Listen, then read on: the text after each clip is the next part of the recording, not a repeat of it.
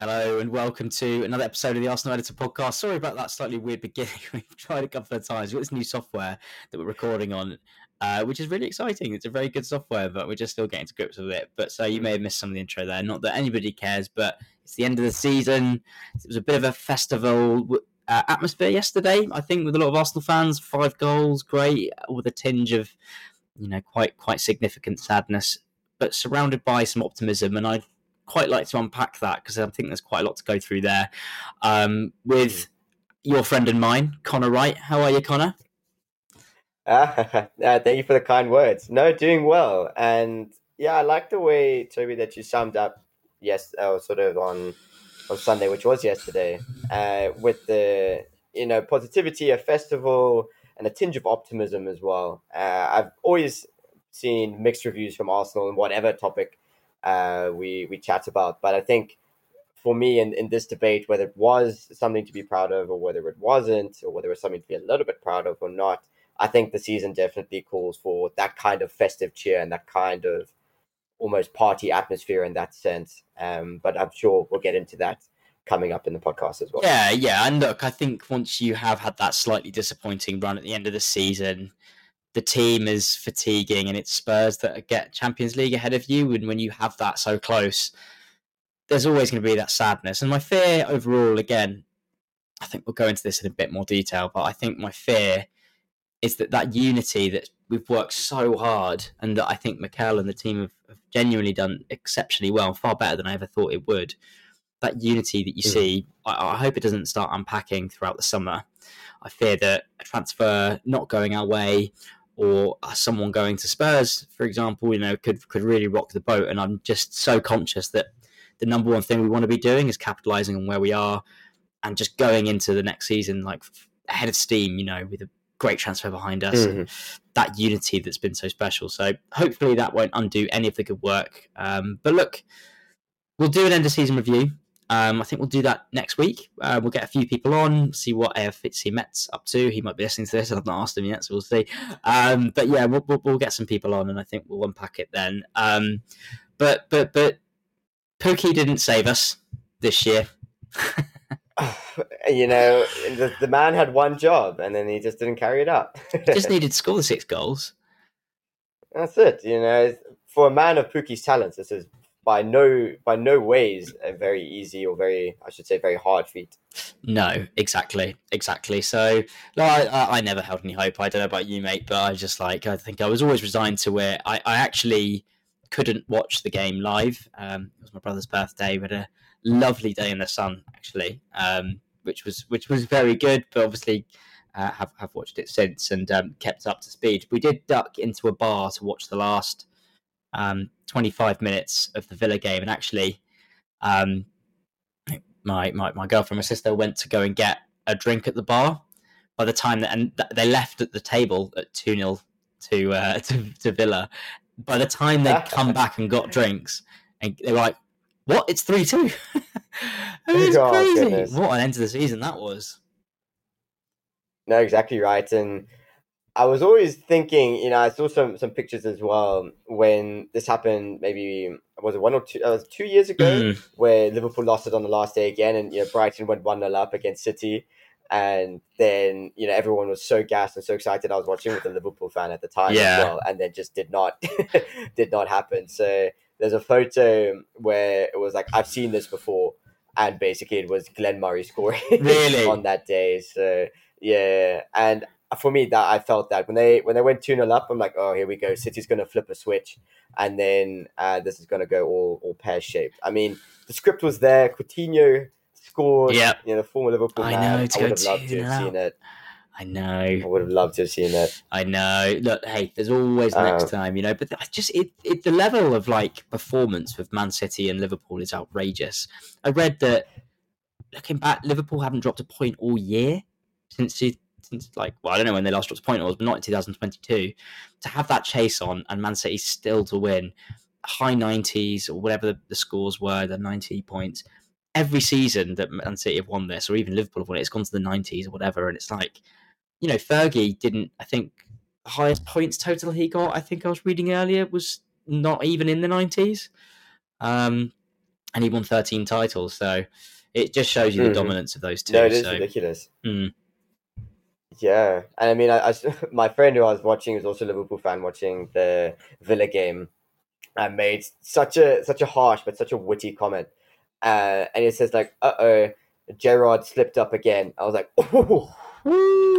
yeah, that has got a sting. He's going to be wanting to. He would have wanted to make amends there, and with Coutinho on the bench, that's got to hurt. And I don't mind it. Don't mind it, mate. And I'm happy to watch Gerrard cry away. I think it makes me very happy indeed. And look, don't mind it at all. Didn't get to relegate Lampard in the end, but I think all in all, actually, I'd far rather Everton stay up, and I was so done with Burnley. And Everton is such a historic club. Like, I was never really had a problem with them. Whereas Leeds and Burnley, I was a bit done with.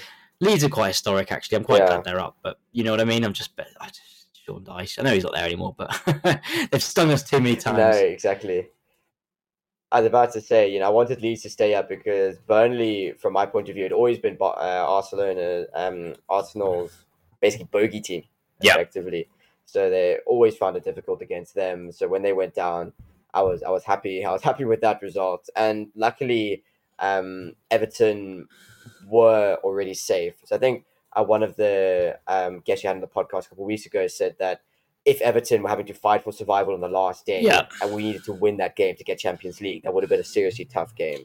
So I'm glad they had nothing to play for, effectively. Yeah, and it did have a bit of a carnival feel to the day generally. I think we didn't have a lot to play for. It was sunny.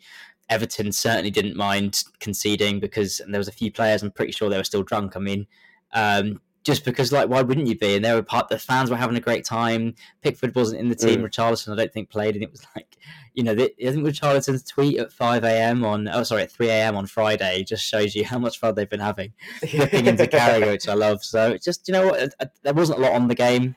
And it certainly felt like that. But it was certainly enjoyable to watch back. And I think to score 5 goals is always nice. There was a bit of a weird rollercoaster journey for the Everton fans, who was very obviously nervous about Liverpool being in pole position for a short time, but certainly celebrated that third goal from City massively in the stands, which was quite obvious in the game watching. Anyway, Arsenal. So it was an interesting. Obviously, we went with Tavares. I think we left Ben White out. Obviously, Gabriel played. I think one of the things we did get to see, which I just feel like was such a missed opportunity, was that Tavares and Martinelli link up on the left. I mean, really, when you look back at the games where maybe we started Emile Smith-Rowe and Tavares, but as soon as Martinelli came on against Newcastle, we took Tavares off, and it's just this as an attacking force. And look, I'm very much aware that Everton didn't really have to play for much, and it would have been a very different game had they had to. But they were causing a lot of problems, and I just wonder if Arteta's looking at that, thinking, "Oh, that was the opportunity missed." Yeah, and I think it goes at least some way to say that link up between Tavares and Martinelli, they're both Portuguese speakers, so they have that just slightly deeper way of communicating with each other. There's some sort of idiosyncrasies or idioms that they can say to each other that only Portuguese speakers would understand. And I think that goes a long way when you're able to speak to someone on that level, and also when you speak to them in your mother tongue as well, you're able to communicate yourself a little bit better as well. Case in point, when Marcelo Bielsa refused to learn English because he just figured out how to express himself in Spanish. So I think with that kind of link up, I think there's definitely something to say that, when you have that almost mutual understanding, even though Gabby comes from Brazil and then Tavares from Portugal, there is something that you can mention there as well that Tavares wouldn't have with Emile Smith-Rowe. Yeah, I think so. So that's actually a really good point. I'd never really thought about it, but it certainly does work. Whether that's a factor or not, it certainly makes sense, right? I think there was a David Luiz factor when we had young kids coming in as well, and then we are starting to actually have quite a number of different Portuguese players. And if we get an extra Gabriel in, we're going to have like a third of the team being named Gabriel at some point as well. So Yeah. let's see if Jesus comes, but we'll get onto that, I'm sure. We've got quite a number of questions, to be honest, and I kind of wanted the majority of that to be going through those because they're quite. The game itself, whilst there a lot happened, wasn't a lot really on it in the end. So I think we should go through the goals. We'll do our man of the match stick of the day, and then we'll crack on and just answer a lot of questions because we've got quite a lot to get through if we can. So let's start with the goal. So obviously the Martinelli penalty. It's quite interesting to see him take it. Yeah, it is, and I'm glad he did. Ironic that it was Iwobi who handballed it. I know, that's funny. I thought that was like it just had to be him, didn't it? And then he claimed it. So I'm trying to think who took our last penalty beyond Lacazette. Was it Saka? Yeah. It was Saka. Yeah, it was all Saka. So so Saka did one against Chelsea, the one against Man United, and 2 very good penalties. But I think Martinelli was supposed to take it against Chelsea, and then Saka overrode it. Yeah, so he might have been the designated one. He's gone a bit of a lull recently. He probably was just like, right, let's get this guy a goal, sort of thing. He's such a bright player. I was about to say, get him a goal, get him going, and I think that was the right decision as well. And it's a good penalty. So you stick them away, and having more than one penalty take is fantastic because when keepers plan, of course they're going to plan for every play in theory, but if you have Saka taking 5 of your last 5 penalties, the keeper's probably going to study him more. And then if you give Martinelli a go, they probably won't be as prepared in theory. That's actually a good point. I never thought about that. It's all sorts of different ways you can do it. And I quite like at the end of the season, I think it was the penalty shootout, the FA Cup, Chelsea versus Liverpool, and Jorginho didn't do his jumpy thing. And I was like, I wonder if the jumpy thing is finally just going to go, because like whether or not it's effective just does my head in, man. Like it just shouldn't be in sport. It's just looks so stupid. Like I have no respect for the player that does that anyway. But yeah, good goal, good penalty, put it away well. I think he deserved it. I think he had a good game. It was very early on, obviously, but it again didn't lead to much. But I think it kicked off what was a very exciting day. Eddie's header. Eddie doing what Eddie does best. Eddie using his heady. That's the thing. That was terrible, but so great. I love it. Thank you. I'm here all week. Excellent. And I think it's exactly what he's doing. He's a poacher. He's getting it in and making a stake for his new contract and to stay in the team, or in the reverse situation, making other teams look at him and say, wow, we need to get him and we need to offer him a good package. Yeah, actually, there's loads of questions on that, so we'll get onto the Eddie contract, what we do there, what could be happening, the theories around the number 14 shirt, and all that sort of stuff. So, but yeah, look, Eddie's Eddie. Eddie can get in those positions. He's done it over and over again, and enough times to prove that it's not luck. And he's had a good end to the season. I mean, scored as many goals as Lacazette has all season, from a flurry of 7 games. Really, he's other games that he's got appearances for. He's kind of been chucked on and hoped for the best for either a few minutes or 20 minutes, and I think he's done really well. And I think somebody who's trying to get a contract. I mean, if you measure that out throughout a season, that's probably about 20 goals for a striker, and that's probably exactly what we need right now. But again, we'll get onto that. But so he's looking good and he's looking confident. And then someone else who stepped up to the plate. Lovely little set piece from a corner, and Cedric scores an absolute worldie. Yeah, I was about to say, when that went in, I'm like, oh, Toby's going to have something to say about this. Oh, man. It's just like, if your crossing was as good as that shooting, we would have probably scored about 10 games every goal, 10 goals every game. Oh, man. God, Bill does my head in. You know what? And he again had a good game. It was fine. But I don't think he had much to do. And it's always been the defensive, and offensive stuff that's annoyed me, to be fair. But he's been a good servant to the club, but I just don't think we're going to get to the next level or any level really with him. And he's really interesting thing that came out. He played 22 games this season, and that's as many to the number as Tomiyasu. And I think it speaks volumes, right? I think that's just a real weakness down that channel, and not having Tomiyasu was enormous for us. So, yeah, very, very, very disappointing. But what a finish! Yeah, fantastic finish, and a good set piece as well. I don't know how you signal, like how Saka signaled that with two hands. I've seen him put two hands up before. But I think, yeah, it's exactly that. And an ode to our set piece coach, who's done absolute wonders this season. I think we've only conceded maybe 2 or 3 from set pieces, and it was 0 for about 80% of the season. So having him on board has been fantastic. And having a whole summer, I think it includes a trip to the US for Arsenal as well, where we can work on those kinds of things. We can really get to grips with the set pieces and score a lot of goals from them. I think Gabriel is the defender with most, or the centre back with the most goals in the Premier League. Yeah, he got a decent chunk of those from corners. So I think that'll be a great strength that we can work on over the summer. Definitely. I think fair play to him. I think he's probably been one of the signings of the summer season, I should say. I think he's clearly done works absolute magic. I think we conceded twice from corners, and again, both of those were with seriously depleted defences. So, yeah, and I think that's fair play to the guys. Come in and revolutionise the way we defend, and hopefully that's not going to happen next season. I think we'll hopefully continue what we can do.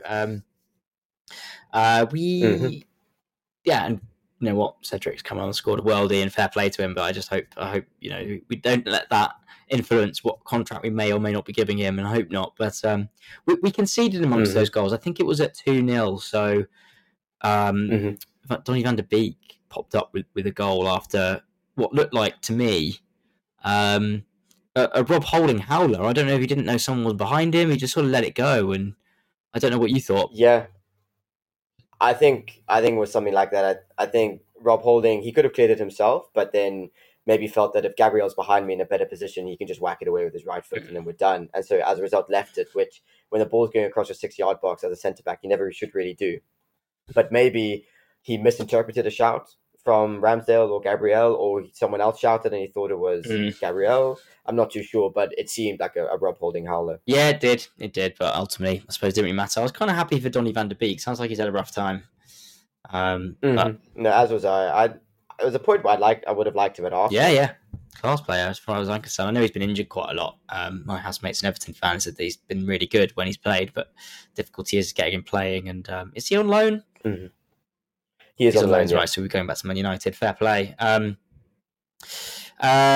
the fourth goal, I should say, is Gabriel's striker of a goal. I mean, that touch. Who passed it through? I'm just trying to remember. Was it Cedric? I can't remember. Can't remember. No, but the touch and then smash with his left foot is sensational, really. I mean, it's kind of what we've been lacking from certain other members, and it takes him up to 5 goals this season, which puts him on a par with Lacazette, Aubameyang, and Eddie. And I can't remember the exact numbers, but it's like, God, that's it's something to think about here. Yeah, and then he always busts out the celebration as well. This guy is expecting to score, so he's got them all saved up. He certainly does. I remember the GOAT one he did against West Ham, and yeah. Look, if him getting 5 goals, I mean, I wonder what we have to do this summer. Is what I'm going to say.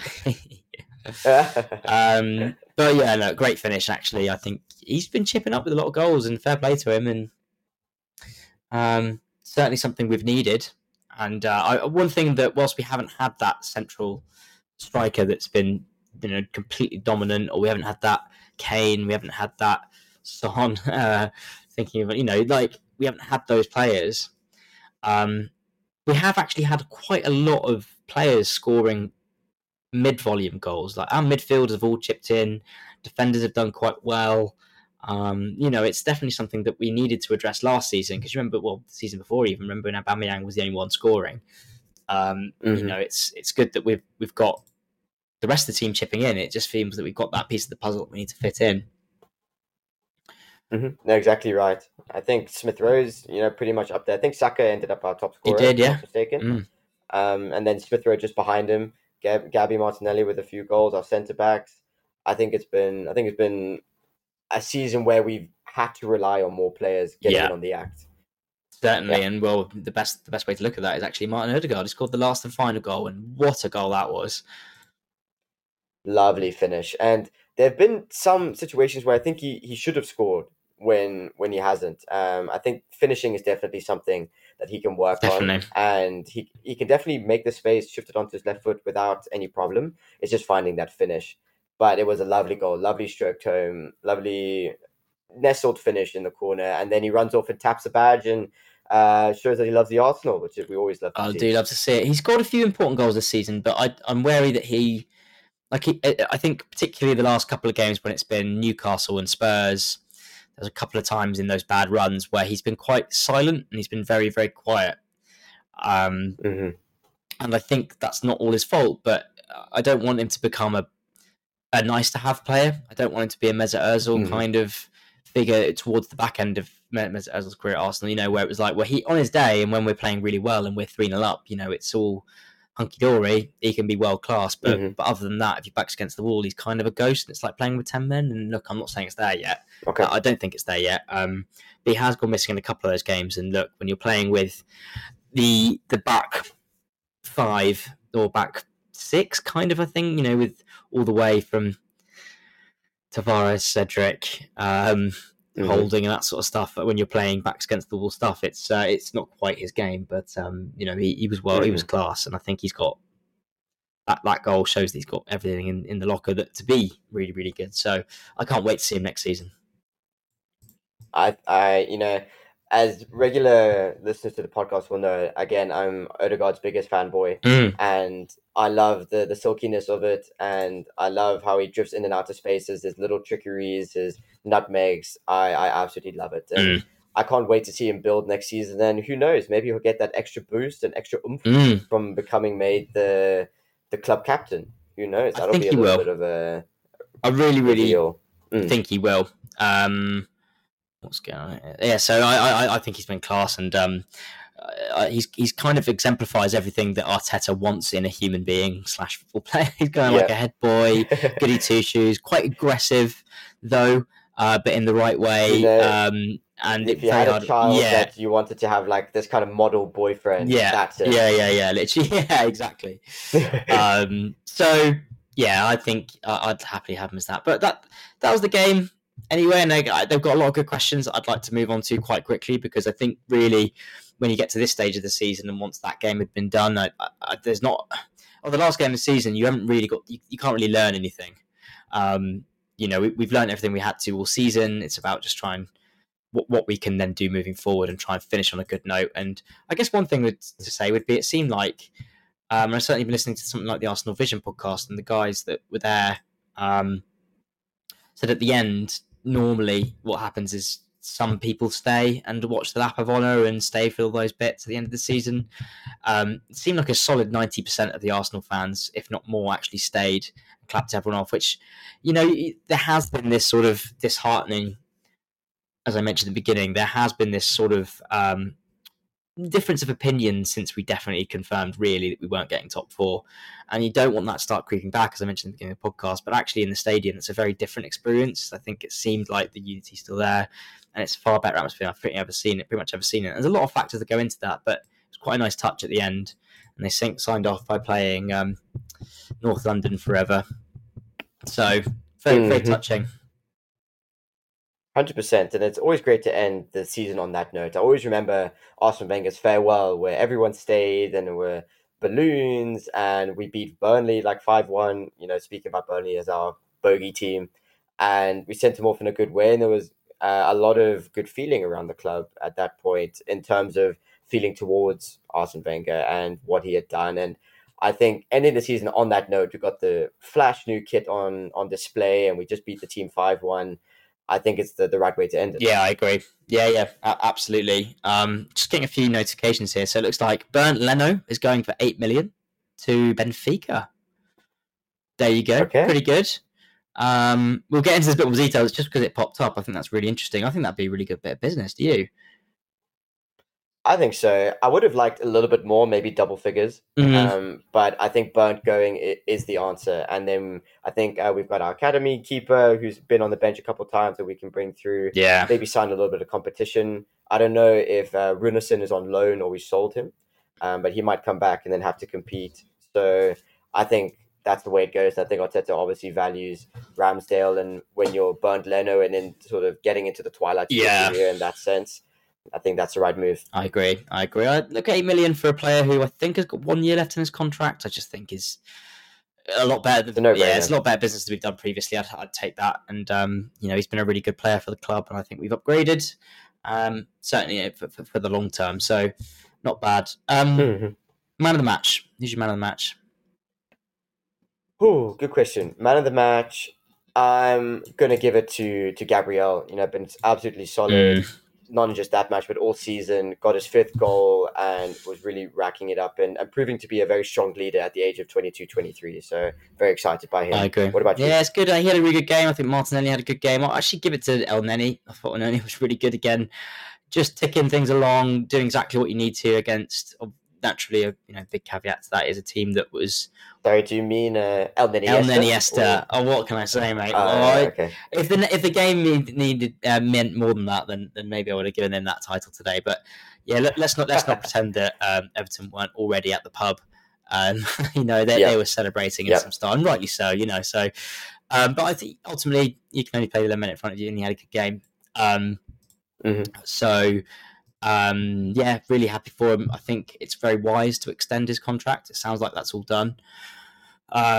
So I think that makes a lot of sense. I think he sounds like he's very happy to play probably the 6th midfielder role by the time we finish this season. So we've got a lot to do this summer, and if he's part of that and has to play the Europa League, then so be it. So I think he'd be a good partner for Patino when we're playing like Vodoscore away or something, Yeah. So, Dick of the day? Dick of the day, I'm going to give it to Steven Gerrard. Blowing a 2-0 lead. And then after those comments about Saka as well, I just felt it had to be him. Yeah. I would have loved it. The script is all there for him to redeem it and effectively win a title for Liverpool by proxy. But then, no, it just wasn't to be. Sorry, Stevie. Yeah, another slip. Another Premier League title gone, my friend. Ouch. I'm going to give it to Timo Pukki. I think just when you need him to score a double hat-trick, he goes and fluffs his lines. So, Timo, if you're listening to this, you're our Dick of the day, unfortunately, my friend. How good would that have been? I'm just thinking, imagine 6 how goals. long did it take City to score 3 goals, 5 minutes? So if all he needed was 10 minutes. Yep. Yeah. So, let's do some questions. Come on, let's do these then. So do you want to kick us off? You select first. I'll select first. No, you go first. I'll select first this time. Simple one then. Let's start with Mickey Sanchez 18 says transfer targets for this summer. Yeah, great question. Like I've said, I want Dybala at Arsenal for all the wrong reasons. But I would love to see that. I think not getting Champions League football has put a dent in that. Yeah. Otherwise, Gabby Jesus, I'd rather Gabby than, for example, maybe thinking about Lewandowski, which is 0.1% chance of happening. Yeah, it's not happening. Unfortunately, but I just think we need that player who runs the channels, and I think Gabby just has that scoring edge over Eddie at this point, but he still does the running of the channels and he still knows how to link up play.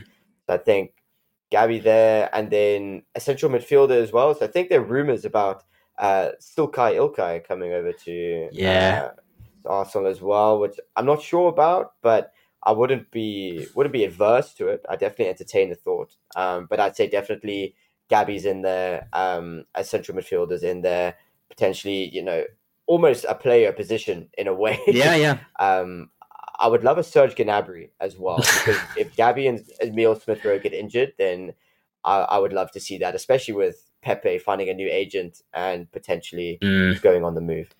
I mean, look, we've basically just raided Man City, and then obviously trying to get Serge Gnabry, who's probably going to go to Real Madrid. So that's one of those things that if we cut that up and put it on Twitter or YouTube, it would get circulated by Chelsea, United, Spurs fans thinking we're unrealistic. And I think that's a dream lineup, but I think it's incredibly unrealistic. I tell you what, I mean, look, positionally, I think we need 2 centre forwards, maybe 1 headline, i.e.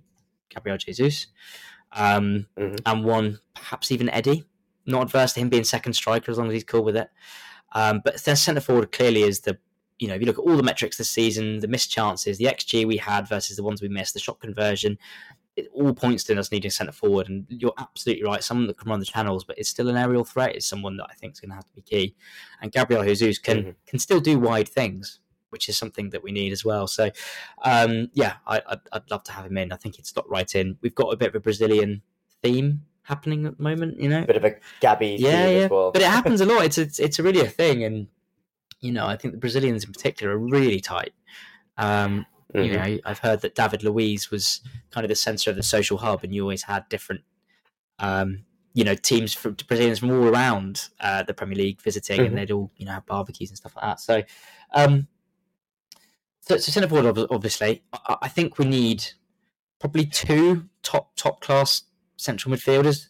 One for when Partey's not available, and another one if we can get Gundogan, I'll chop my own head off, mate. Honestly, it was. I don't think that's realistic at all. I think Gabriel Jesus is because he needs to be playing constantly, and he needs to be our first choice because it's World Cup this year. I think it wasn't World Cup year. I think we'd have less chance. So I don't think Spurs make sense for him. They've got Kane and Son in those exact positions, so it makes no sense. Whereas he will be the guy at Arsenal, and the Mikel links there. Gundogan is, I think that would be a really dream style of player at least. So I think an attacking option when there's slightly less creative options that are dwindling. We can't quite get a goal. I mean, you look at the last day of the season, he's clearly that player. But I'm certainly not holding out for that. I do think that is just someone's putting a square. Someone's just gone, oh, Gundogan's leaving. Oh, Arteta needs a strike, needs an attacking midfielder or a defender that can sure thing. I don't think that's realistic. But I do think we do need two central midfielders. I think we need a first choice left back. And I say that because Tierney has been out for most of the season, and it's not a problem that we solved. I don't think Tavares is completely ready to take that over yet. Although I do think he's exciting, and I think he'll have not the Europa League, because really I think you probably have to plan for Tierney to be injured for 50% of the season, and I don't think Tavares is ready to have 50% of that. I think we need a right back. I think we need to get rid of Cedric. And I think that's probably. I think probably all we need. I think you've got a lot of width in a lot of the players we've mentioned there, as well. Obviously, we've got Saliba coming back as a centre back. Happy to have Holding as that fourth centre back, I think. Reece Nelson is coming back. Yeah, that is interesting. I think Saliba will come back. I think his quote was mistranslated, but it's interesting because obviously Guendouzi is the other one who's supposed to be coming back, also, and Torreira. So what we do with them is certainly going to be very interesting. But look, in terms of positions we need, I do think those are the ones highlighted. Centre forward, two centre mids, a left back and a right back. Potentially a centre back. Potentially. On outgoings, and so Millie Gallardoni, apologies, Millie, says, are Arsenal considering selling Gabriel? I read Juventus want him for a swap deal. I have read quite a lot about this. I must say I'm not overly confident on the credibility of this source. I've seen that journalist and looked into a little bit more detail, and he certainly has some fruity opinions about some transfers that are very unlikely. But sorry, so what do you think? Yeah, I don't think there's much truth in that either. I think he's just had a baby. The baby is now with the mum, and I think they live in London. And I think he's very settled. He's in the Arsenal team. He's playing. He feels part of the project. He's got good relationships with the club. I would be very surprised if he then swaps that. And I would be interested as to why he would swap that, especially in terms of, if it's Champions League, he came to Arsenal when we weren't in the Champions League. So if you're playing now, but still getting into the Brazil squad without playing Champions League, then I'll be interested as to why you're swapping it. And I think just his relationship with the club and where he sees it going, I think he's going to stay, especially, I'd say, for family reasons. Yeah, apart from anything else, I just don't think we'd sell him.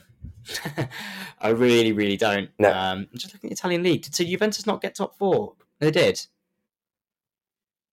Juventus they did, yeah. So I mean, he would be going to Champions League. I could only see the only situation I could see it happening is if he really pushed through a deal. But I think we could learn something from Spurs. As much as I hate to say it, the way they dealt with Harry Kane, he pushed and pushed and pushed, and they ultimately just said no. And whilst he had a bit of a dodgy start to the season, they've got top four because they've got those two players in Kane and Son, and unfortunately, that's the difference. And I think if we're going to have any chance next season, I think of going for a top 4 spot, we're going to need to add to that centre back position, but we're also going to have to also keep our best players, and that includes Gabriel. But also swap deal. They have said that, I think, with the fees included, but I just wonder who for. Like, what are they thinking? Like, I don't. It's not anyone I'd really. It'd have to be a different position. I mean, De Ligt. Yeah, I mean that would be. I don't think they're just not going to do that, though, are they? No, surely not. But yeah, so. Any question from you? Any question you want us to go through? Yeah, a good one I was looking at is from Jack_Fisher99. So, your favorite win of the season? Wow. I think it had to be Man United, you know. I was looking back to the Spurs game, and that was class. But there was something about that Xhaka goal, and the way the game was going, it was on a knife edge, and I think it was just at a time when Man United really did look like they were going to score.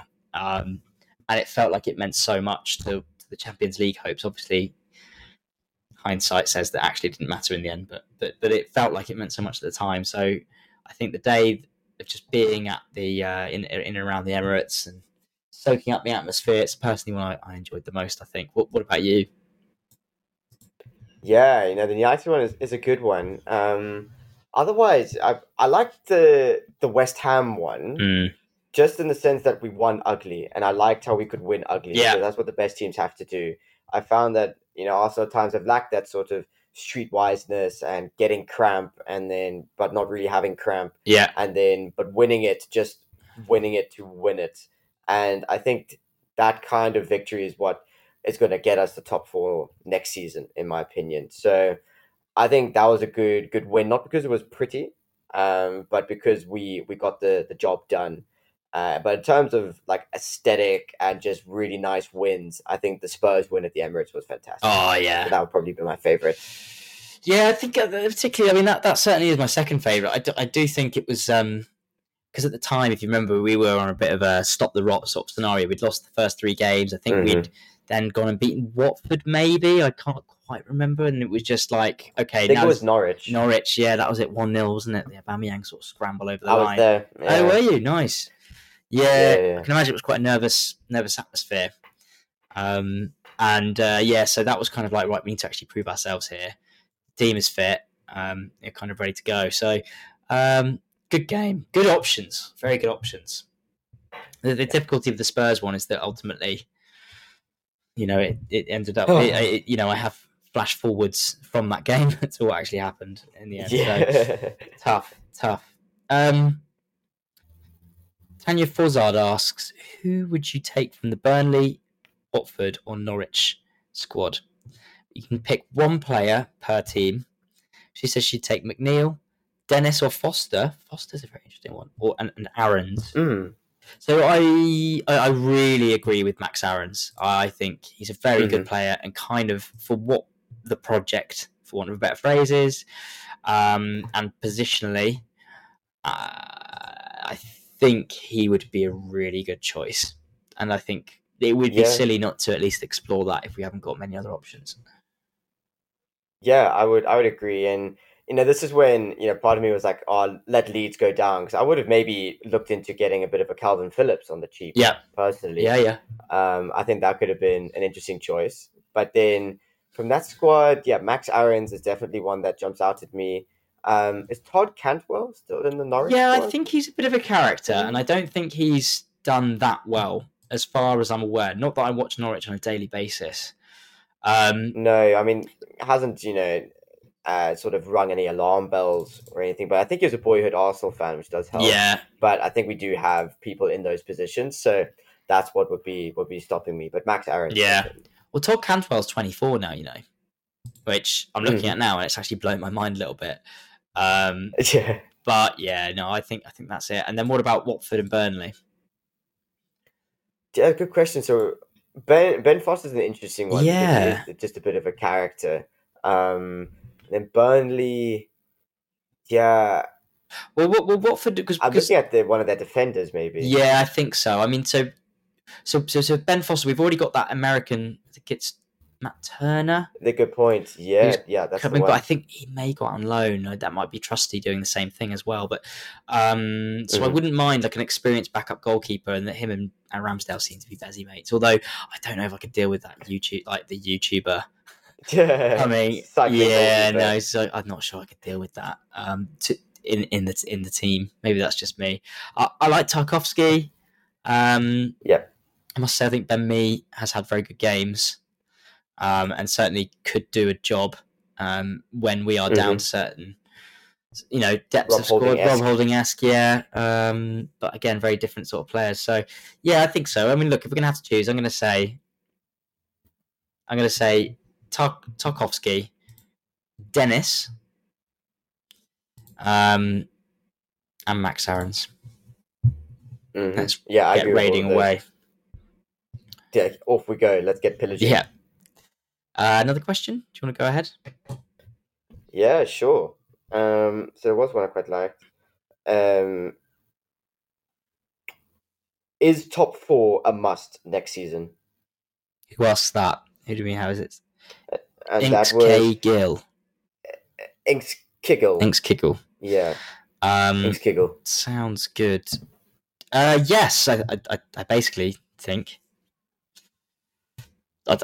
Again, it's the manner in which it happens. Like, Hmm. yeah, I fully accept that. Whilst I think January was a massive flaw this season, I think in retrospect we definitely could have used that opportunity to get ahead. I also, at the same time, very much accept that this is we've done that before, and it's completely compounded us, and we've overspent on players that have ended up not being good, not a good fit. People Okay. who have not really been bought into the project, but ultimately are, and we've had those people in the dressing room for years, and it's been awful for us. So I get that you kind of want to start again and only get the right players with the right attitude who fit the right system. So I can get that. I get why we had a thin squad. Not that I'm over the moon about it, but I can understand it. Particularly if we're learning from previous lessons. Whereas I think by the time of this transfer window's ended, and it sounds like we're going to be spending a lot with the platform we've got, with Europa League available, with the hopefully squad development, I think it will be Arteta's third full season. Hmm. And I think it's time. You've got to capitalise in it now. I don't think there's any excuses. And I think we can. I don't forget we've got. I should say sorry. Top four isn't necessarily necessary, but getting into the Champions League is, and say that because obviously we've got Europa League to be able to do that too, which is I think crucial. Yeah. No, agreed. And I think for me, getting into the Champions League will be the hallmark of a good season for Arsenal next season. Maybe a bit of a cup run. It was a bit disappointed with that this year. And then getting far enough in the Europa League, giving those Arsenal fans a European away day once again, I think would be fantastic. And hopefully the final's not held in the far-flung stretches of Baku, but rather in a little bit more of an accessible region where we can go and support the boys should we get there. And I think that'll be great. And because we have those two avenues, we have the Europa League and we have the top four, although we'll be playing more games, I think that should definitely be one of our top priorities that we get into the Champions League. Yeah, I agree. It really needs to be it next season. There's kind of no excuses anymore. Those young players are getting more experienced. We can hopefully add some real quality to it. So we'll see. But I think the caveat to that is it depends what happens this summer. I think if we don't have a good summer of transfer windows, I think we have to reassess where we are and what we're doing, which is definitely a possibility. If we can't get the top players, then I do see a cry for maybe getting a top tier manager that's been there and done it to try and woo those players in, because otherwise I think we will only sink a bit further. But I don't necessarily think that in its entirety, but there's definitely something to be said for that at least. You asked a question. I did. Well, first, yeah, do you want to ask that one? Yeah, sure. So my question was based on Gabriel Martinelli, and I was one of the theories about I've definitely heard in recent interviews that he's done, that Gabby wants the number 14 shirt. That's like a legendary number at Arsenal. That's what he was going for. And why he went for, or was given, or was suggested to take the number 11 and not the number 14. Interesting, because Emile Smith Rowe was given number 10 when asked for it. I do think 14 is very symbolic. Very, very, very symbolic. So to have... I mean, ultimately, I don't know how much it matters, but it does feel like it matters. And if he has asked for it, and they have said, no, you can have number 11 for now, and maybe it's a performance-based thing, for, if you score X amount of goals, or if you have maybe that's part of it. But I think 11 suits his position, at least. It does. And so then my thinking would be, if you're not going to give it to Gabby, who are you going to give it to? Yeah. Gabby's going to be with us. He loves the club. He wants to push on forward and get that iconic status within the Arsenal ground. So maybe something to do. Maybe it's just a bit raw with Aubameyang at the moment. Yeah, I think that could be it. Not too sure. Could be it. But I mean, there was a rumour going around that Nketiah was getting it because I don't know if you've seen on the Fantasy Premier League app, Nketiah is actually down as being number 14 now. And people are going a bit crazy about it. But what's actually happened is, like, Saka's number 77. And at the time when this was made, Nketiah was on loan at Leeds as number 14. Okay. And I think that's kicked off rumours. And I guess the question would be is, if you're keeping Eddie, and he's happy to be number 2 striker, would you give him number 14 if that's his terms? See, I wouldn't. I don't think. I would give him a different number, but I don't know. Number 14 sounds like you want to start, and if I'm not giving it to Gabby, why should I give it to Eddie if he's then going to play number 2 striker? That wouldn't really make sense. I agree, but let's play out 2 scenarios to you. So, would you accept Eddie getting the number 14 shirt with him understanding that he'll be number 2, so him accepting that he won't be the starting striker, or just let him go completely? Yeah, because ultimately, so in that case, it feels emotionally like I'd rather him go, but that feels quite petulant when it is ultimately is just a number. Yeah, but it does mean so much. Number. So it's weird, isn't it? I was about to say, it's sort of saying like it is just a number, but then it's obviously not just a number because that would be one of his terms. So in that case, if it's number 14 or bust, I would definitely consider it. I don't know what my final decision would be. But then in that case, it's not just a number. So we'd have to consider why he wants it. And then, what does that signal out to the rest of them? I mean, we did give Saliba the number 4, and then he did go out on loan, or back, again to Marseille, and then we gave it to Benny White, and then we've just given Torreira's to Martinelli. So Torreira must be disappointed. It's an interesting one. He actually responded on there. He did, just got some news breaking actually whilst we're talking about this. Richard Garlick, whose main roles entails negotiations, contracts, and between existing players and new players and all that sort of stuff, is pressing ahead in talks in order to secure the long-term futures of Saliba, Martinelli, and Saka. Okay, there you go. I appreciate that. That's come from Football London as well, so that's what Chris Wheatley and the gang, and that's a very good source. So, but I guess the question is, what does that mean? He's pressing ahead. What does it mean? I want to hear them secured. So, alrighty, another question. Tiramisu, great name, has said, who do you hope we sign, and who can we realistically sign without UEFA Champions League this summer? So what I want to dive into here really is more the aspect of who we can sign without Champions League. And I think the reason why I wanted to pose this is because I think personally everything rests on Gabriel Jesus. Like, if we can get Gabriel Jesus early, that's a statement. I think that's a real statement of intent. And I think we're going to need a couple of those in order to bring in some good players, because it looks like we've got a big project coming in. If we sign, I don't know, averageplayer.com, and if we get, I don't know, And then I just don't know what it looks like to everyone else. I don't know what kind of statement that's making. But if you get, Jesus and Tielemans in quite quickly, then that certainly would be pretty good. No, I definitely see that, and that's a good way to think about it. And I think I mentioned on the last podcast as well is that Gabby Jesus seems to be more enticed by the project, whether we get Champions League or Europa League. It doesn't matter which one we got, and we got the Europa League, unfortunately. But I think he's more enticed with Arteta, his pay package, the club, the project. He'll be the main man, as you said. So I think that won't rest too much on the Champions League. I think a transfer like Dybala rests on the Champions League. Tielemans also seems to be resting on the Champions League, funnily enough. Yeah. But hopefully we can push that through. So I think, as you say, if we get a Jesus and a Tielemans in, that'll be a fantastic statement to then take into account and say, listen, these players have jumped onto the ship. Why don't you just do it as well? We've got everything here, just without the Champions League for it, and this is how we're going to make up for it.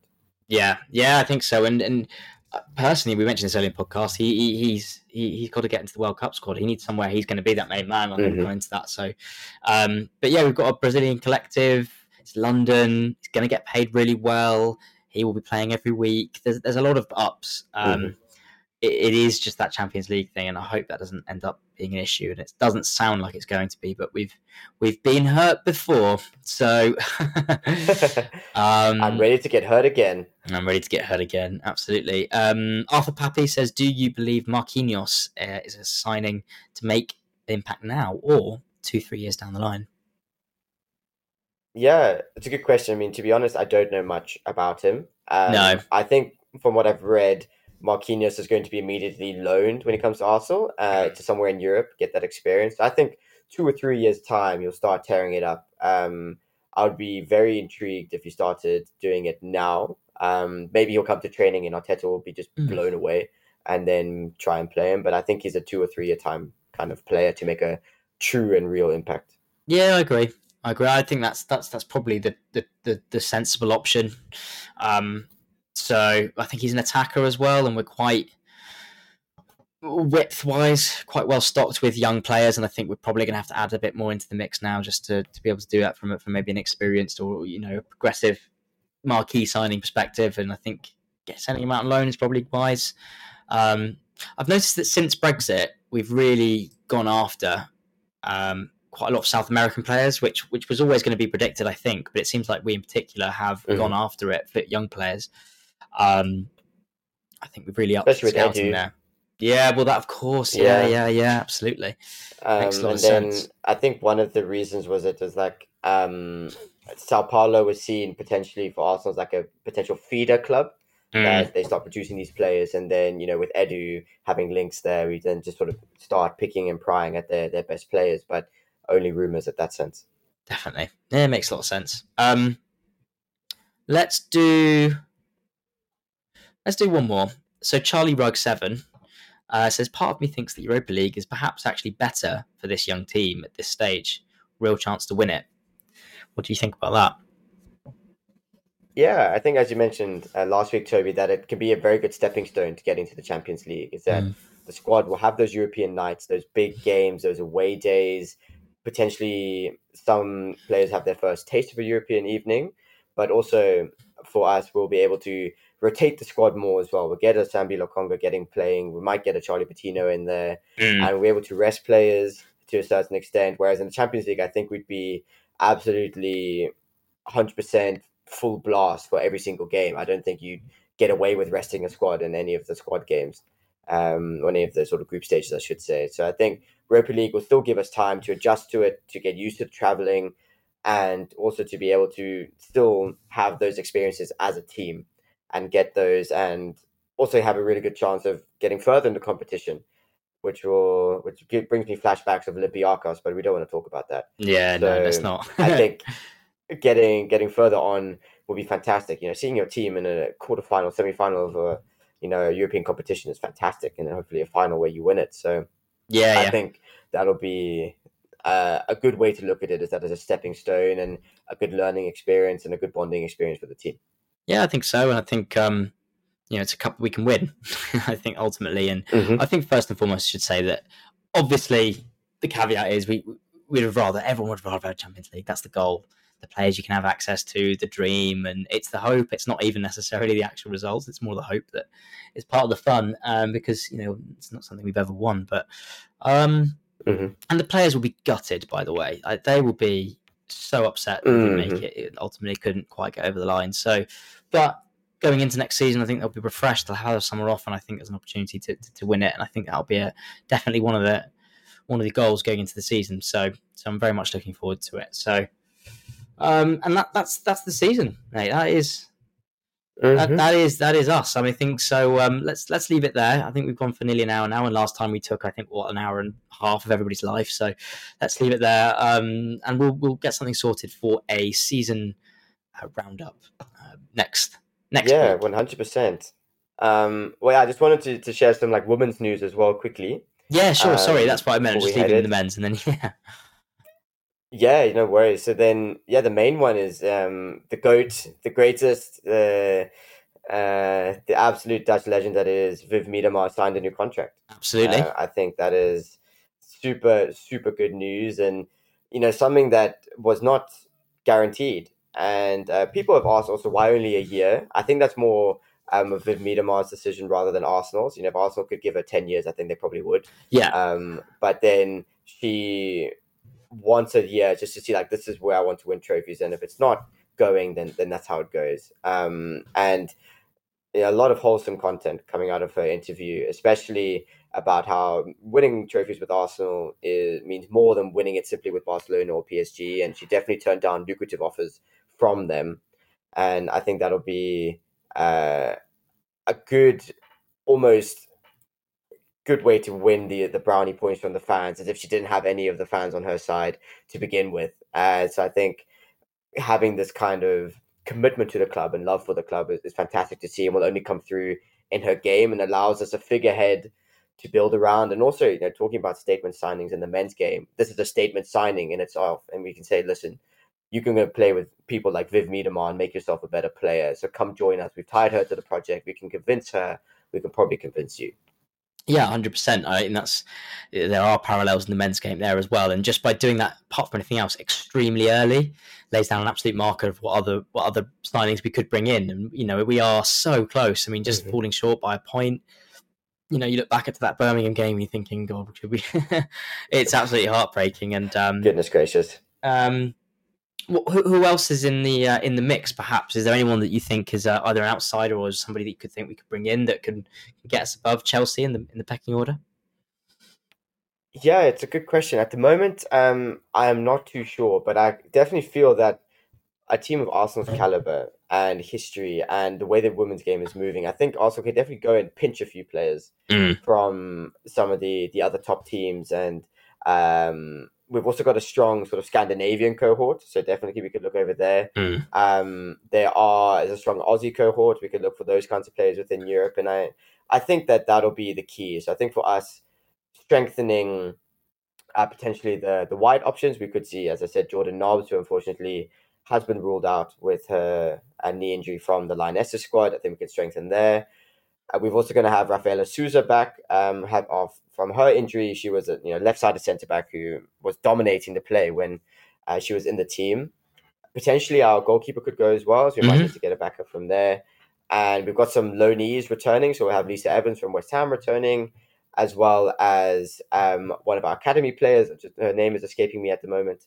So I think those will be fantastic to investigate as well. So for me, in terms of player names, I can't actually name any at the moment, but I wouldn't be surprised if we went and pinched some players from these top European teams. Yeah, you'd like to see it. Like kind of like a Gabriel Jesus signing would just be like really, really helpful. Those that are really top level, but because they're playing for the likes of Barcelona, find it struggle to play those the all of the minutes systems that they would like to. Exactly. So pinch them, because that's what we need. But unfortunately, Chelsea are just that team that do have all the money, and they have Emma Hayes, and they have that sort of structure and the breadth of trophies that they've won, and they are at the top of the game. So the quicker that we can steal Sam Kerr from them, the better, in my opinion. 100%. I would love to see that. That would be a Sol Campbell-esque kind of transfer. Really would. 100%. Really would. Yeah, I mean, they've got their own series on DAZN, like the Arsenal series on Amazon. They've got their own on DAZN, so that'll be interesting to watch. But they've got it all there. They've got Emma Hayes, they've got the squad, and to be honest, they will be able to kick on, and they will hopefully be pushing for the Champions League, especially for the in terms of the women's game. That'd be fantastic. But I think Arsenal can also rival them in that sense. They'd be like, listen, we lost the league by 1 point. Yeah, and we can only get better. And especially with Jonas Eidevall signing a new contract, he can say that I'm going to be here in the next 2 years. So you're also signing to play for me, and if I like you, then I'll be here. That's true. That's massive. Actually, it's something I forgot. And obviously, the contracts are a little bit smaller in the women's league in terms of timings, aren't they? It does work slightly differently, and it gives the flexibility to the players, but also the coaches. And having that 2 years is actually quite a decent contract length. So it's just knowing that that's who they're going to be playing with is going to be massive. So lots to come from the women's team, and I'm certainly keeping my eye out for a good transfer window and perhaps just beating the Blues next season. Yeah, that's going to be the fantastic day. And, I was there on the first day of the season where we beat them at the Emirates. It was 2-1, 3-1. So that was a fantastic day. And there's always like a photo, like Mane Iwabuchi posted one. Taya Goldie, who went on loan to Watford, but then unfortunately ruptured a cruciate, posted one. There's a photo of me with my friend in there clapping on. So I take that as my claim to fame. I love it. But it was definitely, it was a fantastic atmosphere. And there are going to be 6 games at the Emirates this coming season. For the women's team, so that's going to be absolutely class. Have they announced those? Is a fixture list out? Yeah, so that's official. They've already done that. 6 games. Nice. Yeah, amazing. So that's going to be really, really cool. And Champions League nights as well under the lights. So that'll be also seriously cool. Yeah. No, I'm really, really looking forward to it. And look, it's so accessible and it's growing, and I'm very much looking forward to seeing a lot more of them on next season. So awesome. Is there anything else that's been happening in the women's game or worth sharing? Yeah, at the moment, it's all finished at the moment, isn't it? So yeah, some of the Arsenal girls had a very good time in Ibiza. I saw like on their Instagrams. I think it was Jen Beatty's birthday, so like Mido was there, Jordan Nobbs was there, so they look like they're having a great time. Yeah. But then other than that, it's just preparing and gearing up for the Euros. You can imagine, Leah Williamson, I think, was in Italy recharging her batteries, and then now she'll be coming back, thinking about the squad, talking to the coach. That's going to be really exciting. If you haven't got any tickets, definitely look into it. The matches all over the UK, and I'll be heading hopefully to see England in one of the quarterfinals. That'd be really cool. Nice. And I'll also be heading to the final, and hopefully I'll see England there, and then we'll definitely do something for the Arsenal editor at that point. Definitely try to get a video of some of the Arsenal players. So would love to do that, and 100% get involved if you haven't already. So lots to look forward to there. I think in the Lionesses squad alone, I think they have 5 or 6 Arsenal players. So there's Leah Williamson, captain, Robin Moy, Nikita Paris, and Mido at least. So 4. That's class. Yeah, it's because the final ticket's still going. Like, because I potentially, because I think. Do you know what I mean? For this sort of squad, I think it's just going to be so valuable to be able to do that. And I'm certainly keen to get some tickets and get stuck in, particularly over the summer. I think we'll get a nice little Sweet Caroline atmosphere going along, and 3 lines on the shirt, and it'll be all that sort of stuff again. And certainly got a team that could go and do the business. So I'm absolutely buzzing about that. Mm-hmm.